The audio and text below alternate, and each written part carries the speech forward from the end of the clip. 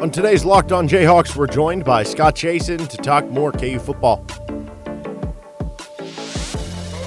I'm Derek Johnson. You can also hear me on Rock Chalk Sports Talk Mondays through Fridays from 3 to 6 on KLWN in Lawrence. Thanks for making Locked On Jayhawks your first listen every day. We're free and available wherever you get your podcasts. On today's edition of Locked On Jayhawks, joined by Scott Chasen to discuss KU football and some fun things that could occur for the Jayhawks moving forward the rest of the season. Fun predictions through this point in the year, plus Scott's worst coaching decisions of the week. But first, today's episode is brought to you by BetOnline. BetOnline has you covered this season with more props, odds, and lines than ever before. BetOnline, where the game starts.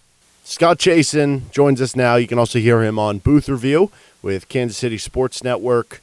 KU takes on Iowa State on Saturday. And I think the win over Duke definitely gets them over hump where, like at this point, a bowl game, not making it would probably be a little bit disappointing because you just need 2 wins over the last 8, especially with how you've looked. It's not just that you're winning these games with weird things or fluky natures, like you've kind of just been the better team here. But let's say they beat Iowa State this week. They're 3.5-point underdogs. If they win this game, do you start changing your view of this team from being a team who, let's just see if they can make a bowl game, to all of a sudden like, hey, maybe the Big 12 is wide open. Like, do we think this team could win 8 or 9 games and legitimately compete for a spot in the Big 12 title game? Yeah, I think so. I think that's where you start the conversation. And Derek, at this point, I've not only gone back and rewatched KU, I've also watched that Iowa State-Baylor game.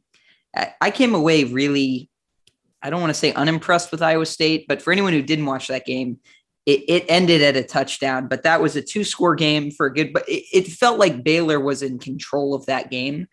And candidly, Iowa State got some breaks. I know everyone saw the Matt Campbell kind of temper tantrum in the first half with some calls that they were kind of questionable, but one was like definitely 100% the right call. It was a targeting where the guy led with the crown of his helmet and hit another guy in the helmet.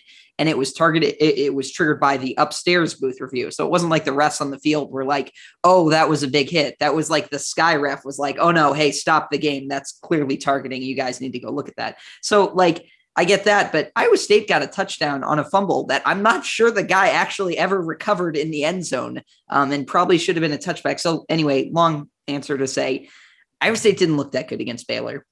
They did not trust their quarterback, Hunter Dekkers, to throw, to really do anything difficult. Defensively, they were okay, yet they fell for a trick play, and Matt Campbell kind of called out how bad their eye discipline was. So this is a beatable team that I think KU can take advantage of.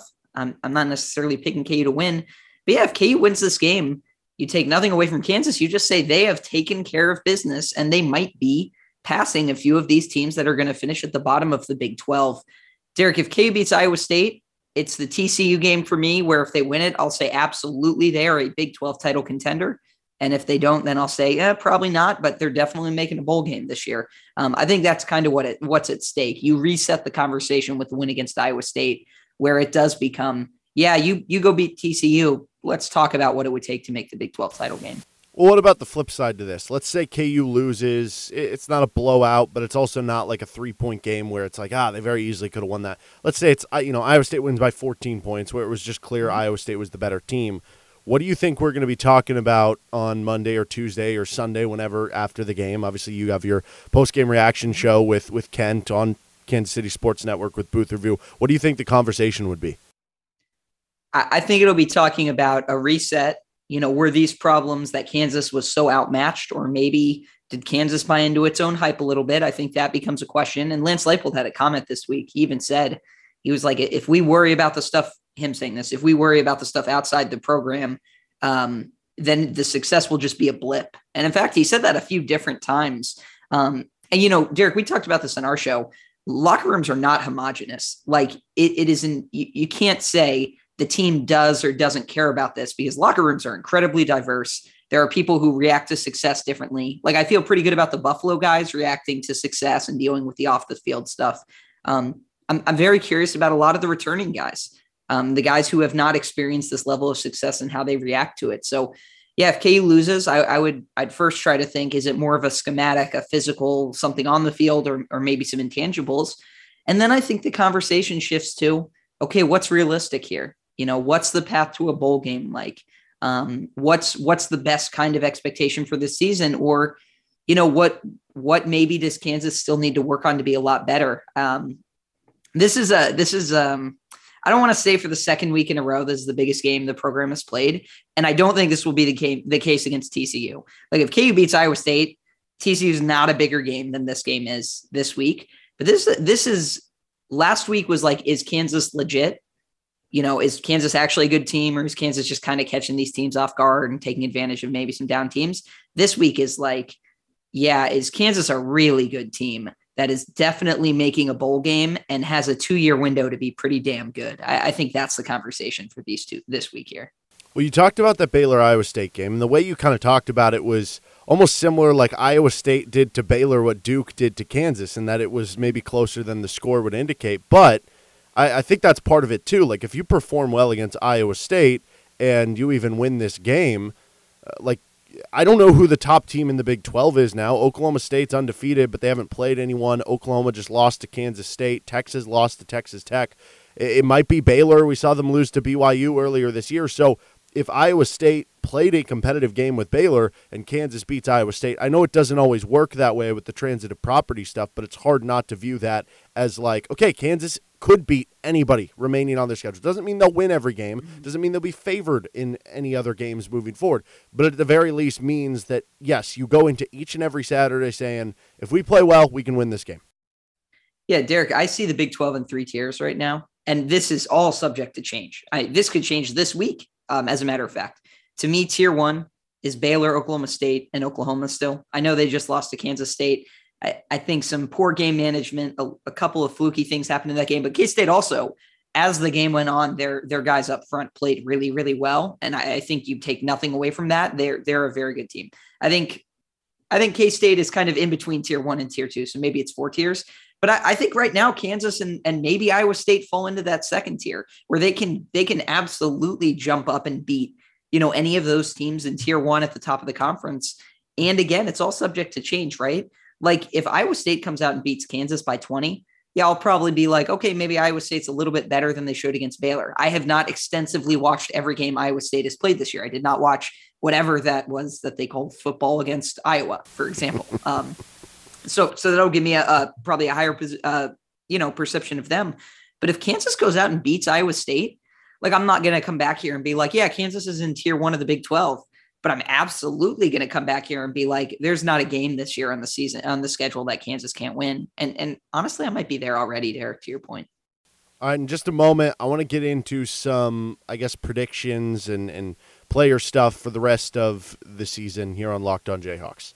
BetOnline.net is your number one source for football betting info this season. Find all the latest player developments, team matchups, news, podcasts, and in-depth articles and analysis on every game you can find.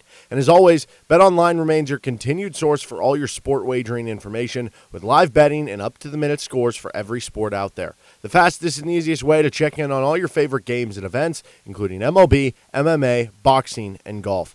Head to betonline.net or use your mobile device to learn more. You can bet on the KU Iowa State game. You can get KU to win the Big 12. It's funny, KU to win the Big 12, depending where you looked earlier in the season, you might have been able to find it at 250 to 1 or something like that. And then after the West Virginia game, it was up to 125 to 1 on BetOnline. After the Houston game, I think it was up to 75 to 1. Now they're even ahead of Iowa State and West Virginia on those odds lists. They just continue to rise up for winning the Big 12. But that's a conversation that, as we said with Scott, is something that you're going to have to cross based on, let's see what happens this Saturday first, I guess is the best way to put it. BetOnline, where the game starts. KU is done with the non-con now, and I know they already played a Big 12 game, but for what it's worth, it's pretty much now is like the Big 12 part of the season for KU because it's all Big 12 from here on out for KU. So I want to do some season predictions now that we do have, the non-con under the belt in that one conference game and some evidence of what this team looks like and what they're going to try to do, players that stick out, stuff like that. The first is over Jalen Daniels. He's obviously been so good this season. He's on pace right now for like 45 total touchdowns, which is just remarkable numbers. But obviously I don't think we expect things to continue in a way that he's going to have a good season. But in terms of the numbers themselves to pace it for me to say over under 45 touchdowns. Like, that would be pretty remarkable. So let's put it at 35. If I said Jalen Daniels over under 35 total touchdowns at the end of the year when we total it all up, what would you take? I'd probably go under, just because I think the defenses are going to get better and things will get harder in Big 12 play. I think KU will rely on its running backs. And I mean, you've already kind of seen him get dinged up a little bit. I don't think that affected the game plan at all in the last game, but it's still a lot to ask him to run so much. I will say this, and credit to your co-host on Rock Chalk Sports Talk, Nick Springer, who has kind of been all over like what Kansas could be. I mean, shoot, he picked them to go 6-6 this year. Give him major credit, but like Jalen Daniels has surpassed what I thought was even like a reasonable goal for him to be at. I mean, maybe not in sheer numbers, right? 15 touchdowns is great, but over the course of a season, you'd say fine. Not so great. But I didn't see Jalen Daniels approaching 30 touchdowns, for example. I just thought for a Kansas quarterback, that mark is I mean, Carter Stanley was like in the ballpark and he was still like 5 away. So like, I mean, that's just so crazy to think about how good he has been this year. 45 is a little too high. I think 35 would be a little too high, for me, but I think he's got a chance to get another 15 touchdowns, maybe over these next 8 weeks, which would be about 2 a game. And maybe lean on that running game a little bit more, especially when you get into some of these matchups with, teams that are better than Kansas, that Kansas will slow the tempo against, use that running game a little bit more just to kind of limit possessions in games. So I'll take under, but he'll make that a difficult decision if he goes out and gets 5 more touchdowns this week. One thing, though, you didn't consider, they could be playing in a bowl game, and they count the bowl game stats into your... Good point. So I don't know. I'll take the over. I'll be optimistic here. But yeah, if you gave me like 40, I would definitely take the under on that one. And I don't know if it's much about like, is there a correction coming or our defense is going to figure them out? No, I think it's just you're playing better defense is what you talked about. I think Bill Connolly from ESPN SP Plus released like a conference-wide like average or median for the top, kind of teams or the top conferences and what their rankings were and efficiencies on each side of the ball, and the Big 12 was like in the 20s on defense, which speaks to how good the conference is on that end. But, I mean, if you go out against a good Iowa State defense this week and you have 5 more touchdowns or something, maybe we'll reconsider that one. Who will lead the team in rushing yards at the end of the year? So right now, Jalen Daniels is leading the team at 320. I don't know if he'll continue to get that many carries. Maybe defense is key in more on that. Maybe KU wants to avoid him getting hit, whatever it is. Devin Neal is second at 258. Daniel Highshaw's third at 231. If you had to pick who leads the team in rushing yards at the end of the year, who are you going with?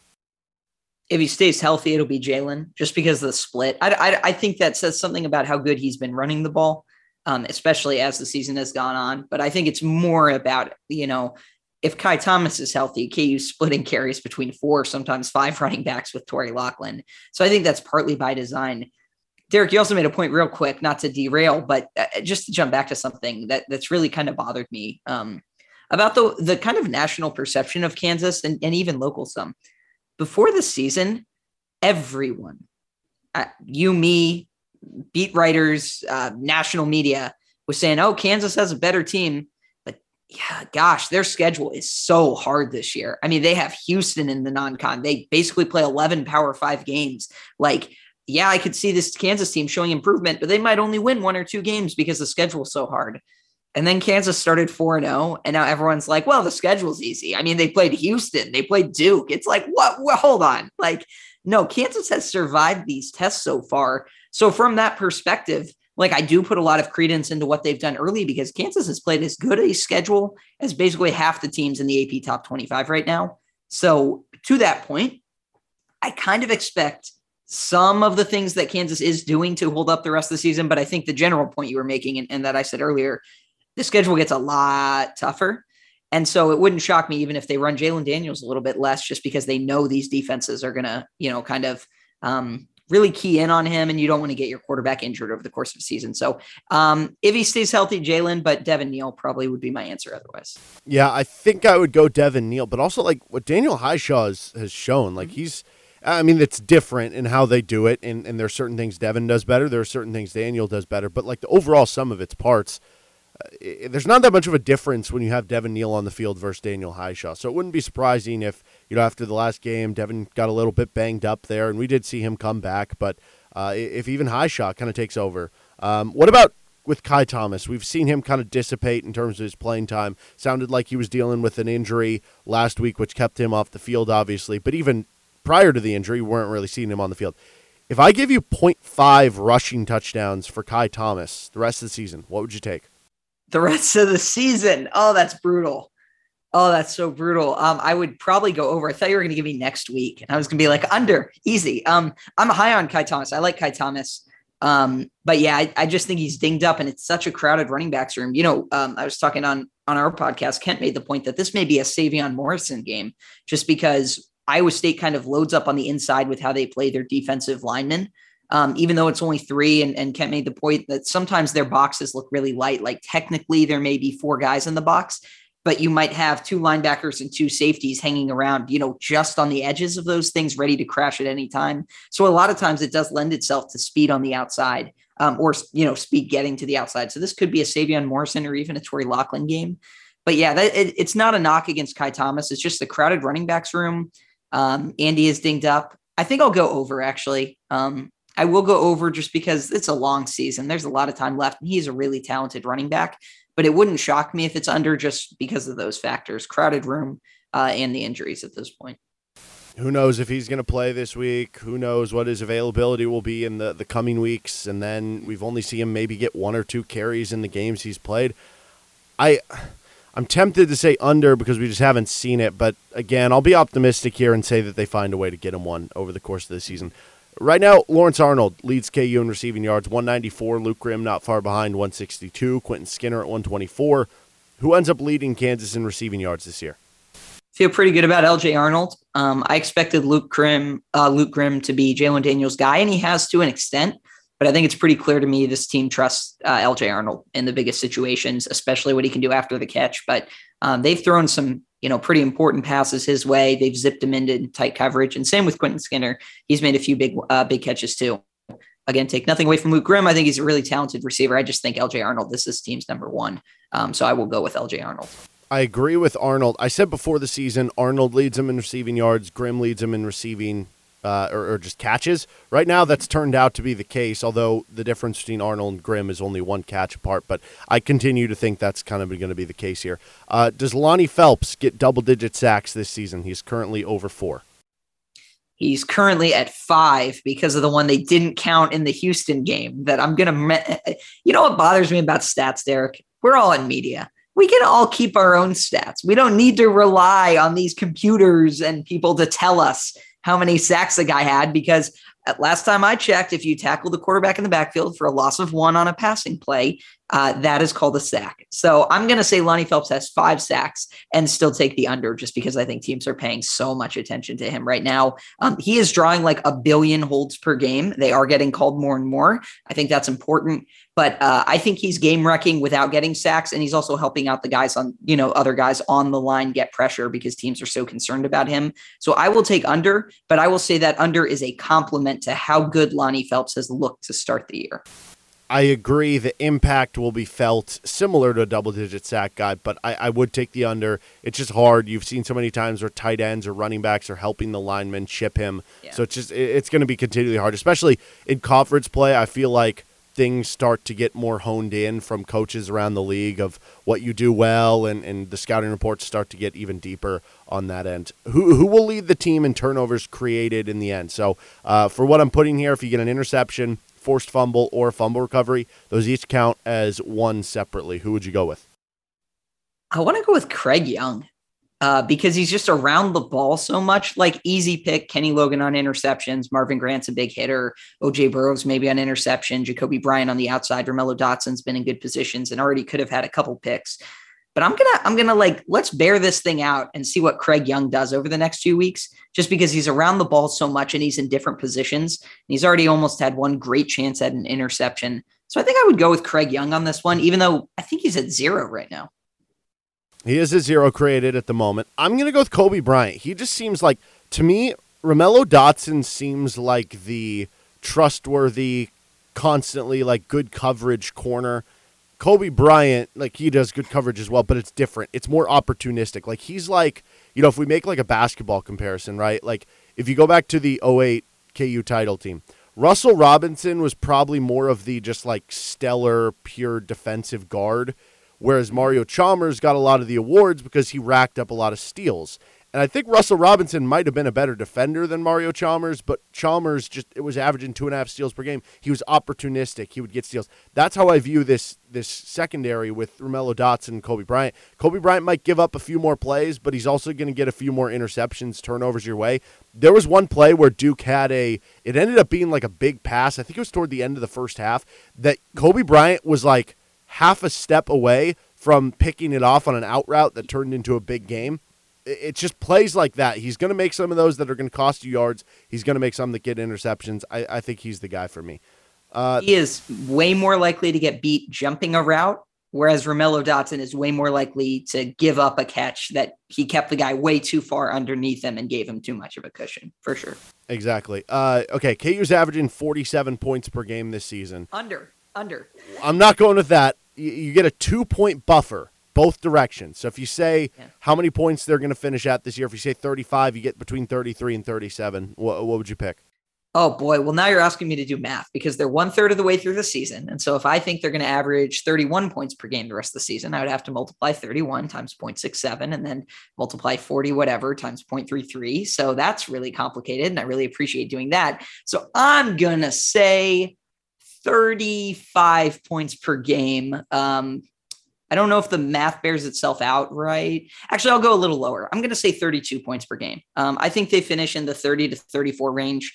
And that's because I think against some of these games, it's not only that the offense won't score as much against maybe like a Baylor or an Oklahoma State, but I also think Kansas is going to play slower, and you're going to see fewer games in the 40s and 50s by either team because Kansas will be limiting possessions against Oklahoma and whatnot. So I would expect that number to dip, but that may not have anything to do with Kansas's offensive efficiency. It may have more to do with the number of possessions in games. If Kansas averages 29 points per game the rest of the season, they get to 35. That sounds about reasonable for me. I'll say they finish at 35 because that gives me between 33 and 37. So I'll go right in line with you there. Okay, we got to get to your worst coaching decisions of the week here. That in just a moment on Locked On Jayhawks. Lots of candidates for this week's worst coaching decisions of the week. Scott, I'll let you take it away. Who are the official candidates for the award this week? Well, Derek, I promised you the most diverse grouping of candidates that we've ever had. And this is not only between college and the NFL, but we have different sports here for the worst coaching decision of the week for the first time ever. So number one, I'm going to start with the KU game. Mike Elko, the Duke coach. Duke had a 3rd and 2 at the KU 26 with 19 seconds left in the half. Derek, they ran 4 plays after that point. They went run, spike, not calling a timeout, and then kicked a field goal. So they had 3 chances at the end of the half to take a shot at the end zone and didn't, and then kicked a field goal to stay down a touchdown going into the half. That was insane. And also not using their timeout. Like they ran their last play, there were 11 seconds left.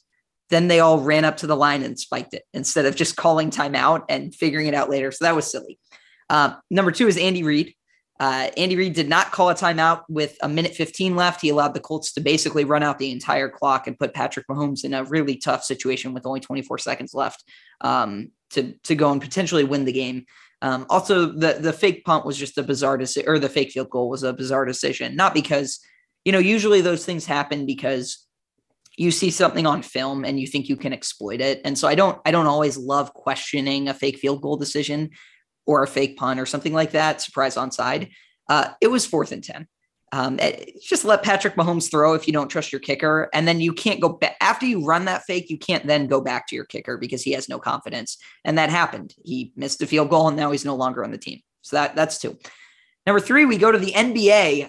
Monty Williams has not spoken to Suns center DeAndre Ayton for 4 months since a reported blow-up in Game 7 that ended the Suns season last year.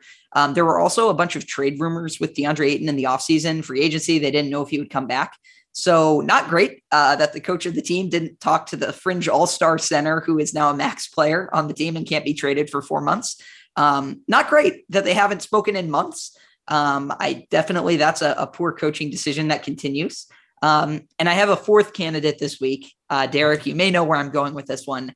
It is Nathaniel Hackett What? Special decision coach, because he hired a special decisions coach to help him make decisions. Nathaniel Hackett went 0 of 2 on challenges. He also had a 4th and inches, down 5 in the fourth quarter, and punted. So I'm not giving it to Nathaniel Hackett, but Nathaniel Hackett's special decisions coach makes the list. So Derek, I'm actually going to let you pick the winner here. I think that's only fair.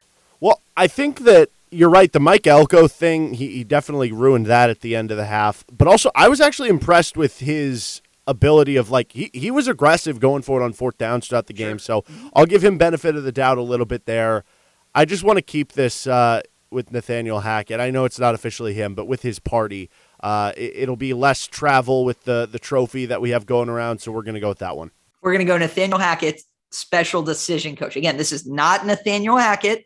He did a great job coaching his team to an 11-10 win this week on Sunday Night Football or whatever it was. Very sorry to Nathaniel Hackett, special decisions coach. Awesome. Well, Scott, appreciate the time as always, and talk to you next week. Thanks for having me.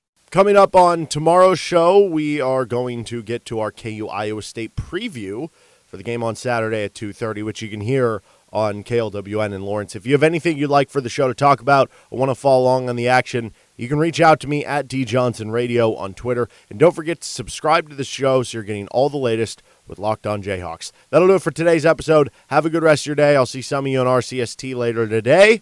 Till then, later.